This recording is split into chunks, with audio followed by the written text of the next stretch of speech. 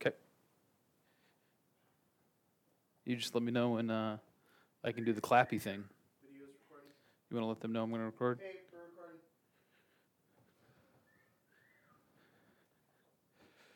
All right. You ready? Yep. All right. Well, good morning, Redemption Hill Church. And if you are a guest or visitor and you're clicking on this video and watching, or you're listening on our podcast, thanks for tuning in. Thanks for taking interest in this particular sermon. And I trust and hope that this supplements wherever else you might be going to church. So if we can be a blessing to you in this capacity, that's great. That's what we want. We want you digging into God's Word, and we want God's Word transforming you. So guests or visitors, again, thanks for taking interest. Well, if you don't know, we've been going through the book of Jonah, and then next week I'll dip my toe into the book of Nahum. And the sermon series that we're in is entitled Mercy and Wrath. Throughout the book of Jonah, we have seen the mercy of God on display, not only in this reluctant prophet, but also in these sailors that we read about in chapter 1, and also we saw it last week with the Ninevites themselves, who received God's mercy when they actually deserved wrath and God's retributive justice. And then next week, we'll talk about what it means for God to be good and for Him to actually execute His retributive justice or His wrath. And so we're dealing with some heady topics, and I trust that as we look at God's Word, that is actually transforming you to help you think well about who God is. Well, today we are in Jonah 4, as you know, and as shall be read. And so I'm going to pray real quick, and then we'll just dive right into this particular sermon. So I want to invite you to pray with me. Father, we thank you that you've given us your word. And so this morning, once again, we come under your word. We want your authoritative word to instruct our hearts and our mind. Lord, we want you to teach us. So for the next few minutes, by the power of your Spirit, come and be at work. We pray this in Jesus' name. Amen. Before looking at Jonah 4, I just want to give you a quick review of the previous 6 sermons in this sermon series entitled Mercy and Wrath. We began Jonah 1, verse 1, and what do we see just right out of the gate, right out of the outset? What do we see in Jonah 1? The sovereign God of the universe placed a calling on Jonah. He basically said, Jonah, hey, I need you to go do this. In the Old Testament, we call this, he's a prophet, basically. He's God's spokesperson. And we see that Jonah, he was not excited about this particular commission from God. He didn't like the task set before him. So what did he do? He kind of hightailed it, and he went to Tarshish, or at least he tried. Jonah's actions remind me of like when I tell my kids, hey, it's time for bed. And there's usually one of two responses. The first is like, I'm going to protest, right? I'm not ready for bed, Dad. Or a child like mysteriously goes missing somewhere in the house, not ready for bed. And that's kind of like Jonah, right? Jonah's like, I ain't doing this. So he makes excuses, and he leaves. So what we see is Jonah goes 2,000 miles east when God wants him just to go 500 miles west to Nineveh. God wanted Jonah to preach a particular message, and Jonah wasn't having it. Even though Jonah tried to flee, he got onto a boat, and what do we see when he got into the boat? God hurled a great wind against the boat. And eventually, Jonah was thrown overboard because a result of the wind coming upon the ship is because of Jonah. And the sailors realized this. Between boarding the ship and exiting the ship with a splash, God still did a great work despite Jonah's sin. Unbeknownst to Jonah, after he was chucked into the sea, these sailors aboard the ship were saved. And that's miraculous. That is awesome. And here's the part of the story that everyone knows, right? After Jonah was chucked into the water, he was swallowed by, this giant fish. For 3 days and for 3 nights, Jonah was in the belly of a giant fish. The scene is important for several reasons. We see this in Jonah 2.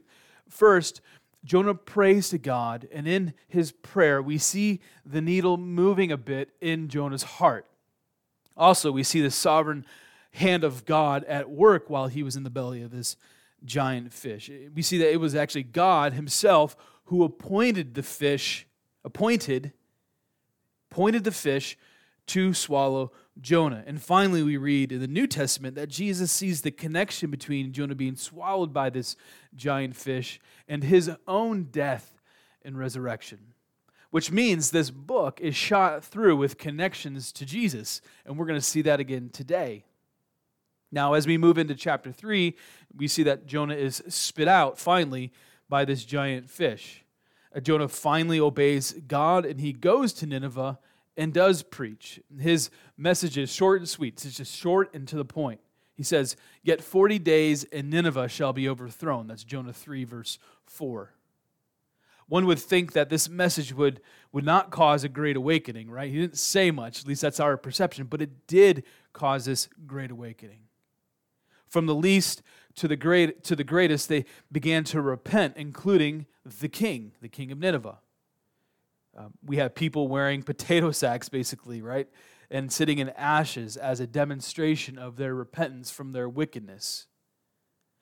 Most importantly, we read that Nineveh did turn from its wicked ways. So in light of the fact that they're like putting on sackcloth, sitting in ashes, the most important thing is that they did turn from their evil and wicked ways. And then at the end of chapter 3, we read that God relented from demonstrating his wrath upon Nineveh because he saw how they turned from their sin. So, all is well, right? We kind of get to the end of chapter 3. We see God's mercy once again on display. We're all good. What more is there to talk about? Jonah finally preached, Nineveh genuinely repented, and God relented. I mean, what is the point of chapter 4, right? You know, for me, it's like, just put a bow on the package and let's move on. Well, we have all the resolution we need at the end of chapter 3. That can kind of sometimes be the thought. Well, what we do read in chapter 4 is that God is not done performing a bit of spiritual heart surgery on Jonah. Because of the inclusion of chapter 4, we get the sense that we, the reader, need to enter into the life of Jonah to begin to understand why chapter 4 is important at all. Why is it there? There are aspects of Jonah's life we must learn from. Pastor Timothy Keller says, "We see that Jonah's real problem was at the deepest level of the heart." It's hard to question Jonah's theology, but does he truly live because he understands the outworking of what he believes in his head?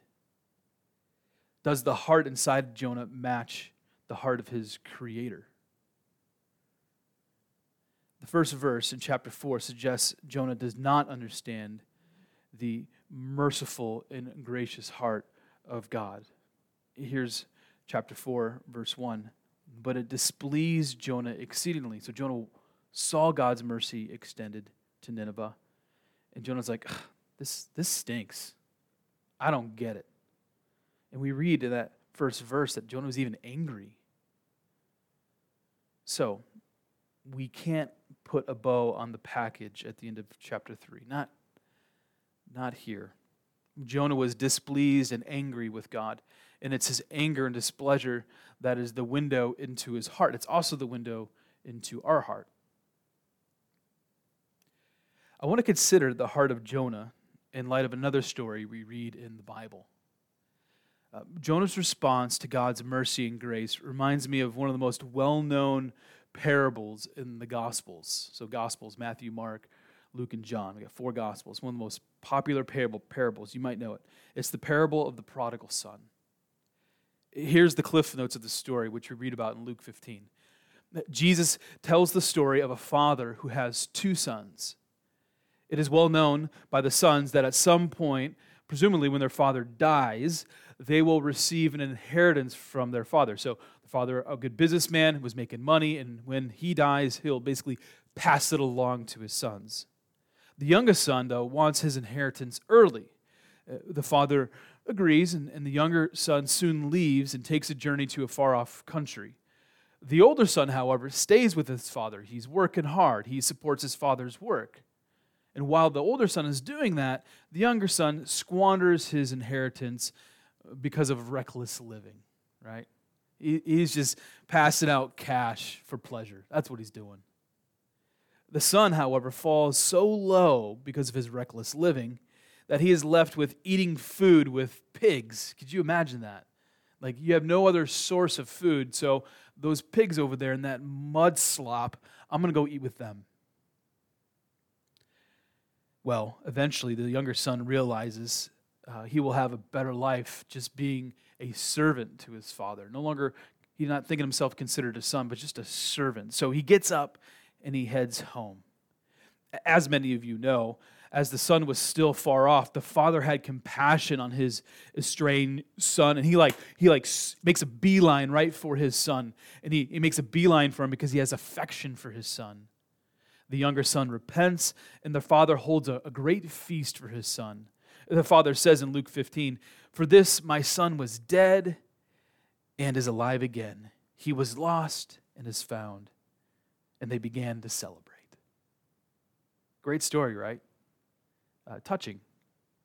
It's a sermon, frankly, I need to preach because we clearly see the grace and mercy of God extended toward this wayward sinner.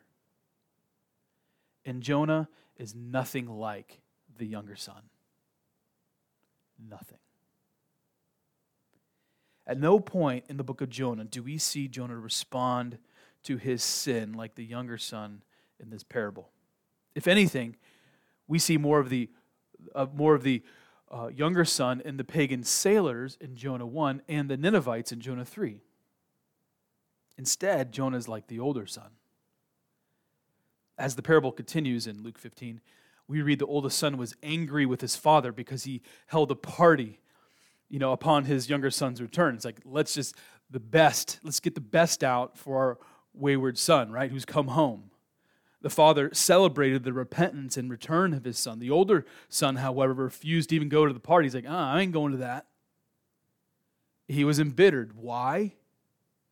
He did not understand the heart of his father to see a sinner repent and change. He did not understand that mercy and grace is the true path toward change. We see the same heart in Jonah. That's the problem. So, when we get into chapter 4, there's more heart work that needs to be done in Jonah. God wants Jonah to understand his heart toward those who are not part of his little club, Israel. So that, with that particular story, in light of what we read in Jonah 4, here's how I want to use the scalpel in order to get to Jonah's heart. At the beginning and the end of chapter 4, we read of a dialogue between Jonah and God. Between these two conversations is a scene where the sovereignty of God is at work in the life of Jonah. So I kind of want to read this particular passage, look at this particular passage in light of these two conversations, and in between these two conversations, a book in between these two conversations is this scene where God is again appointing things for Jonah's good. So let's talk about the first conversation, and we'll just kind of walk through this passage slowly. Well, even in anger, I do appreciate Jonah's instinct in verse 2. We read Jonah prayed to the Lord. That's good. The fact that Jonah prayed is a distinct change from how he responded to God in chapter 1, right? Jonah fled God in chapter 1. But now we see Jonah taking his anger and his complaint to God in prayer. It is the details of Jonah's prayer that do reveal why he was hesitant to preach in Nineveh to begin with. His prayer also reveals the chasm between his heart and the heart of God. Here's the prayer in verse 2. Jonah says and prays, "O Lord, isn't this not what I said when I was in my country?" Right? Like, Jonah's like, I predicted this. I knew what you were going to do, God. This is why I made haste to flee to Tarshish, for I knew that you are a gracious God. You are merciful. You are slow to anger. You're abounding in steadfast love and relenting from disaster. If you've ever wondered why Jonah tried to flee to Tarshish in chapter 1, verse 2, you need to wonder no longer. Jonah knows the character of God. Jonah knows what would happen if he preached in Nineveh and if Nineveh repented. What is interesting, at least to me, in verse 2, is that it's what is not said by Jonah in his prayer. Here's what I mean. Verse 2 is a clear quote from Exodus 34. So if you just kind of thumb in your Bible, just go back a little bit to Exodus 34. We see something very similar in that particular passage. Jonah mentions verse 6 in Exodus 34, but decides to omit verse 7. Here it is. In addition to what Jonah has said from Exodus 34, it says God is forgiving iniquity, rebellion. He's forgiving sin, but he will not leave the guilty unpunished. Yet, we know from chapter 3 that God extended mercy to Nineveh. You know, it must have grated on Jonah that God did not punish the sins of Nineveh. Right? Just like, kidding me? Come on, God. You know, if there's one verse in the book of Jonah that is worth slowing down and really taking to heart, it's probably this particular verse, verse 2, chapter 4 of Jonah. Despite the selective Bible reading, Jonah declares several massive truths about God. But here's the thing with Jonah.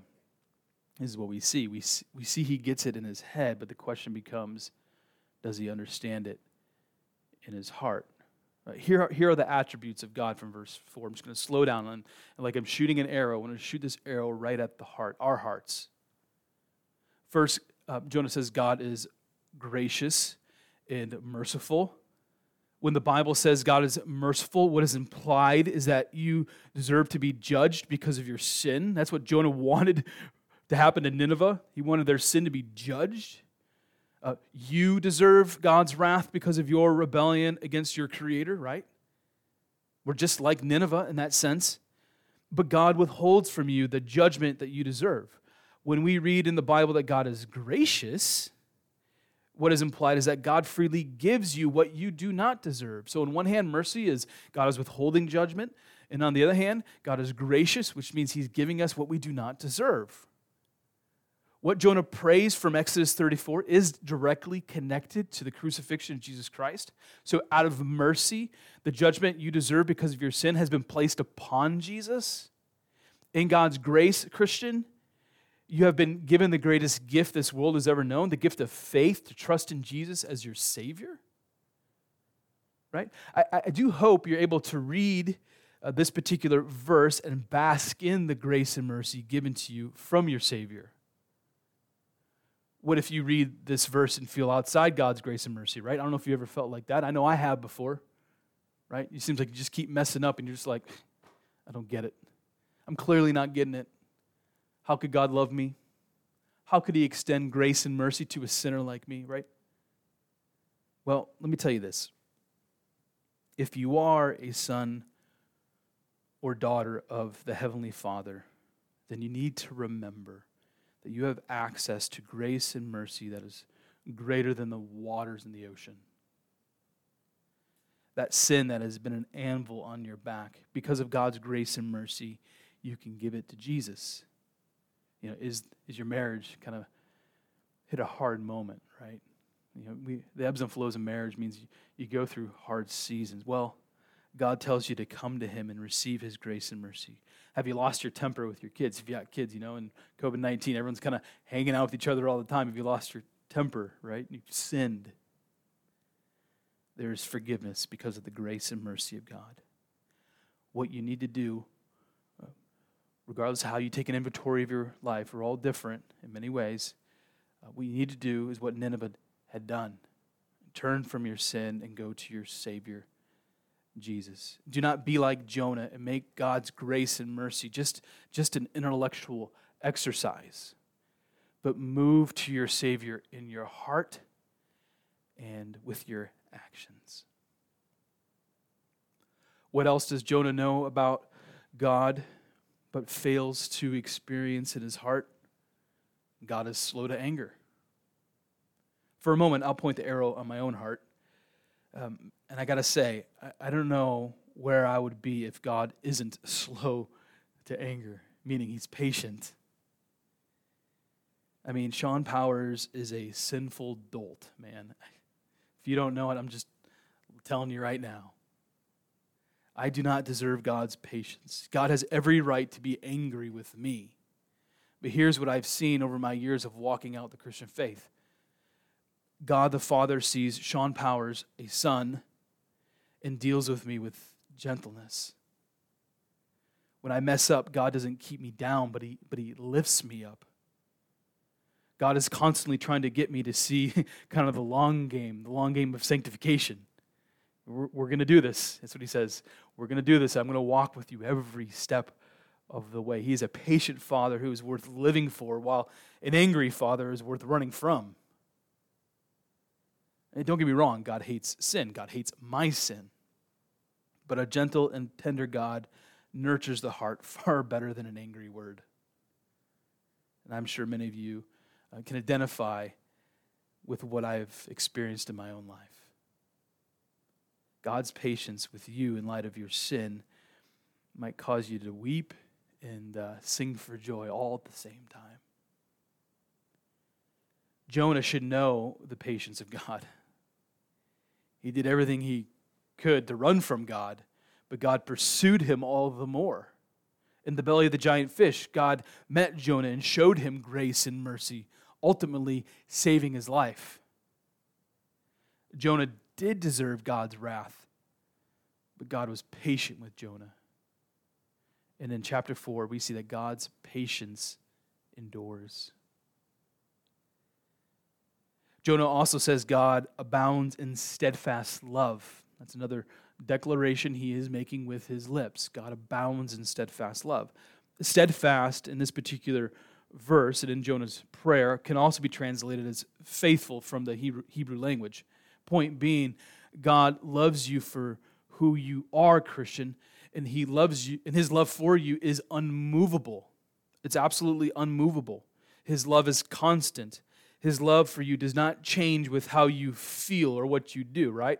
I mean, your emotions might go everywhere, and it's not like God's love for you is changing as your emotions change. No, not at all. God is consistent. He is faithful. God's love draws you into His loving arms. His love for you helps you to see the sweetness of repentance when you do sin. His love for you has forgiven all your past, present, and future sin. Of course, God's love for you has been most clearly displayed when He sent His Son out of love to be born of a baby, and the baby Jesus became a man. The man Jesus was the sinless Savior of the world. The sinless Savior is able to identify with every single one of your sins. He's not only able, but He took on your sin when He died on the cross. Do you want to know what steadfast or faithful love looks like? Well, look no further than the cross of Jesus Christ.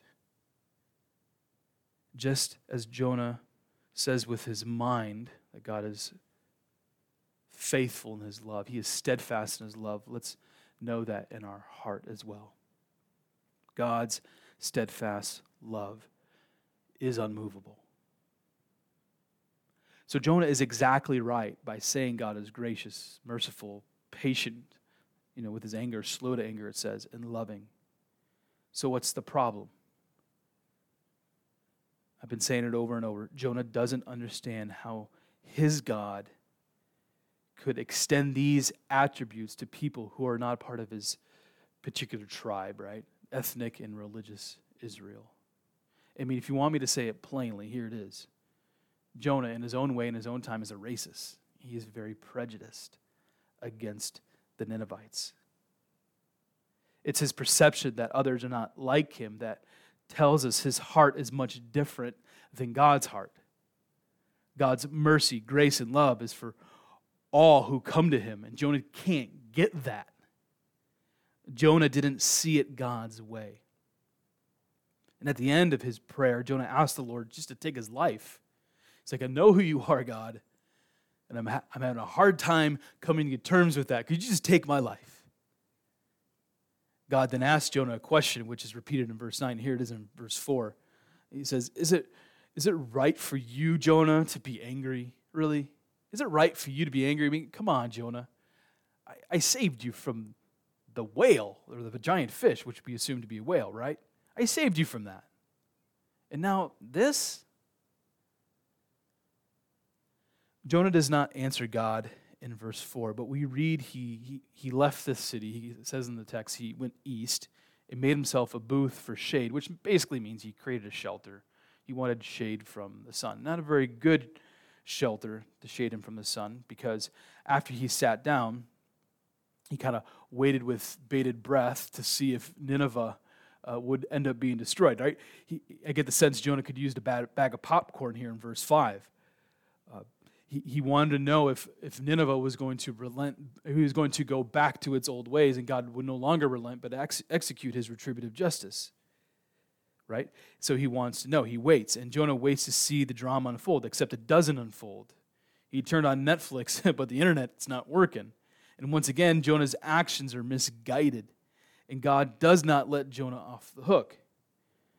We see that he does more heart work in Jonah. So between verses 6 to 8, we read God appointed a plant to grow to give Jonah more shade. And in the moment of gratitude, it says in verse 6, Jonah was greatly pleased because of the plant. He's like, oh, thank you. The sun was getting hot over my head, But the next morning, God appointed a worm to attack the plant. So the plant died. After the plant died, God also appointed a great wind from the east. The wind did not cool Jonah. It actually scorched his skin. The elements were so unbearable for Jonah that he almost fainted, right? It's worth pointing out, at least in verses 6 to 8, how the sovereignty of God is highlighted, not only in this particular passage, but all throughout the book of Jonah. You might remember God appointed a great wind for Tarshish, for the Tarshish-bound ship. God appointed a giant fish to swallow Jonah. Now we see God appointed a plant to grow. He appointed the worm to eat the plant so the plant would die. And now the wind blew upon Jonah, which was appointed by God. It's also worth noting that everything appointed by God was ultimately for God's good purposes, but also for Jonah's good. When a heavenly father does spiritual heart work on his child, it is at times hard, but it's necessary. That's what we see here with Jonah. This is necessary. We do not always see what God is doing in the moment. And I'm sure Jonah didn't quite understand why God was doing what he was doing to him in the moment.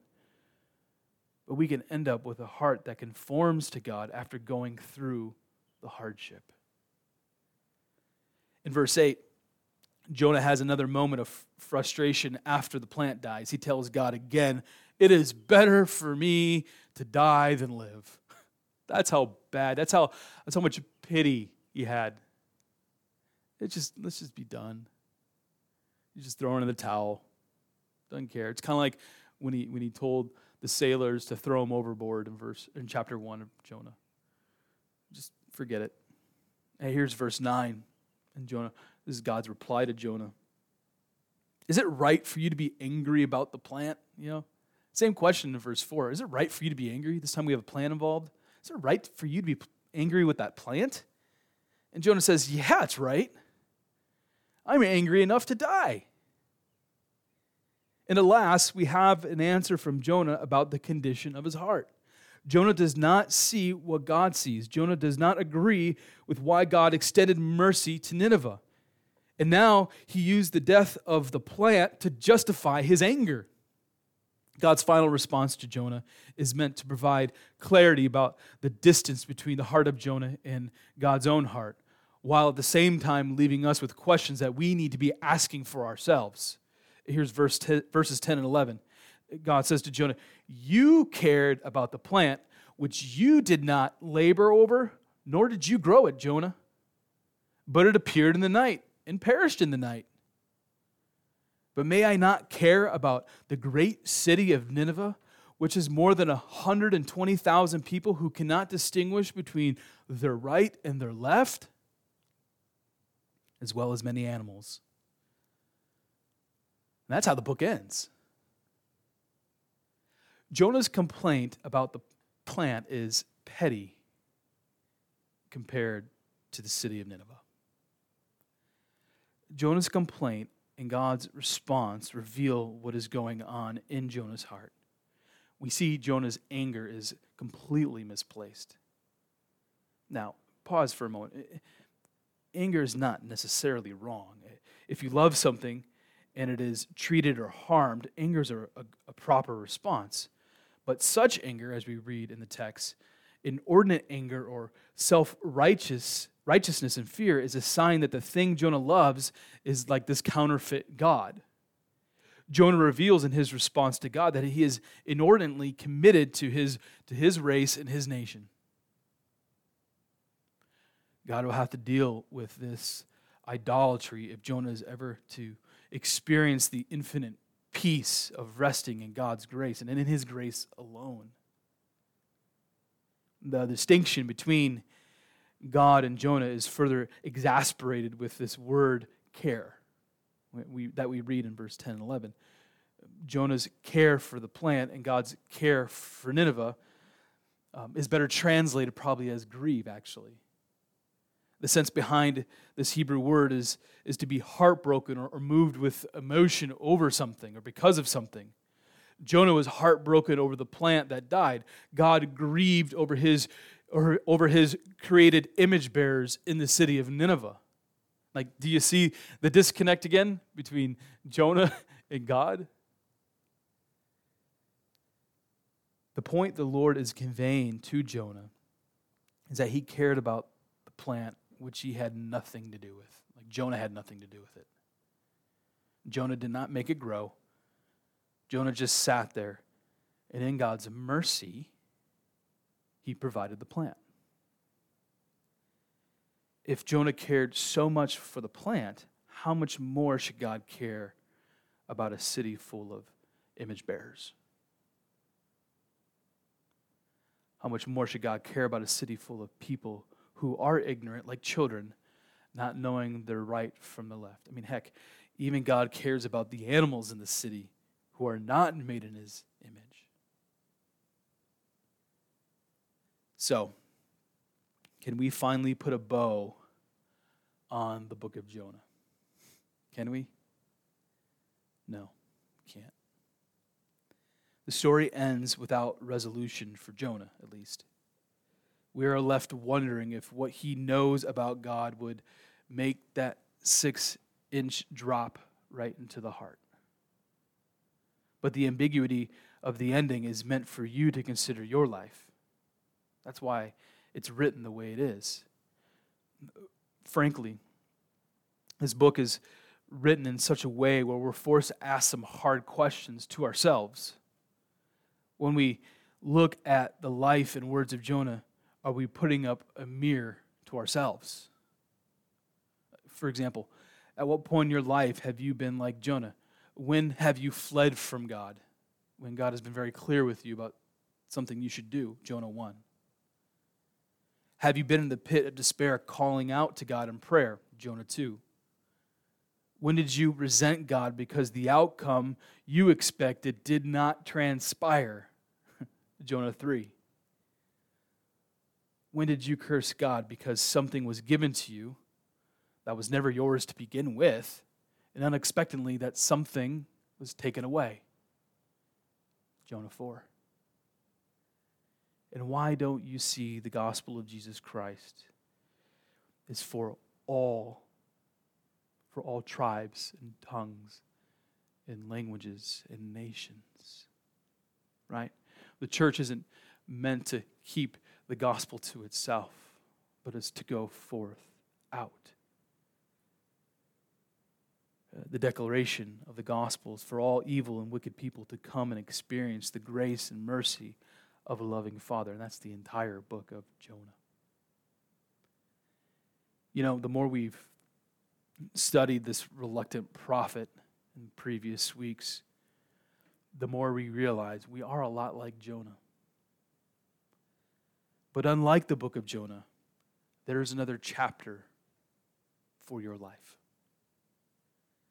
There is a chapter 5 where God continues to write your story so that you can see the depths of his mercy and grace. And you know what else? If by faith you trust in the grace and mercy of God through Jesus Christ, this chapter does not have a final verse. It does not end. It is written in such a way where you experience God's grace and mercy over your life again and again and again and again.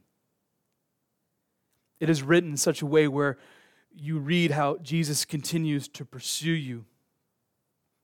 Just like Jonah flees to Tarshish and God pursues Jonah, your Savior continues to pursue you. He doesn't let you go because you serve a God who is steadfast in love. So, we have learned much about the book of Jonah and from the book of Jonah. Not only have we learned much, but we realize that as Christians, we have much more to learn. But we learn as we swim in the ocean of God's mercy, in the ocean of His love. We realize God has been patient with us. So we have hope, and we realize that our story continues on for our good and for the honor and glory of God. Let's pray. Father, we thank you for your word, and once again, we thank you for the work that it does by the power of the Holy Spirit in our lives. So help us to think well about what we've gone through in the book of Jonah. And as we turn to the book of Nahum next week, help us to see even more clearly your goodness. We pray all this in the name of Jesus. Amen. All right, done.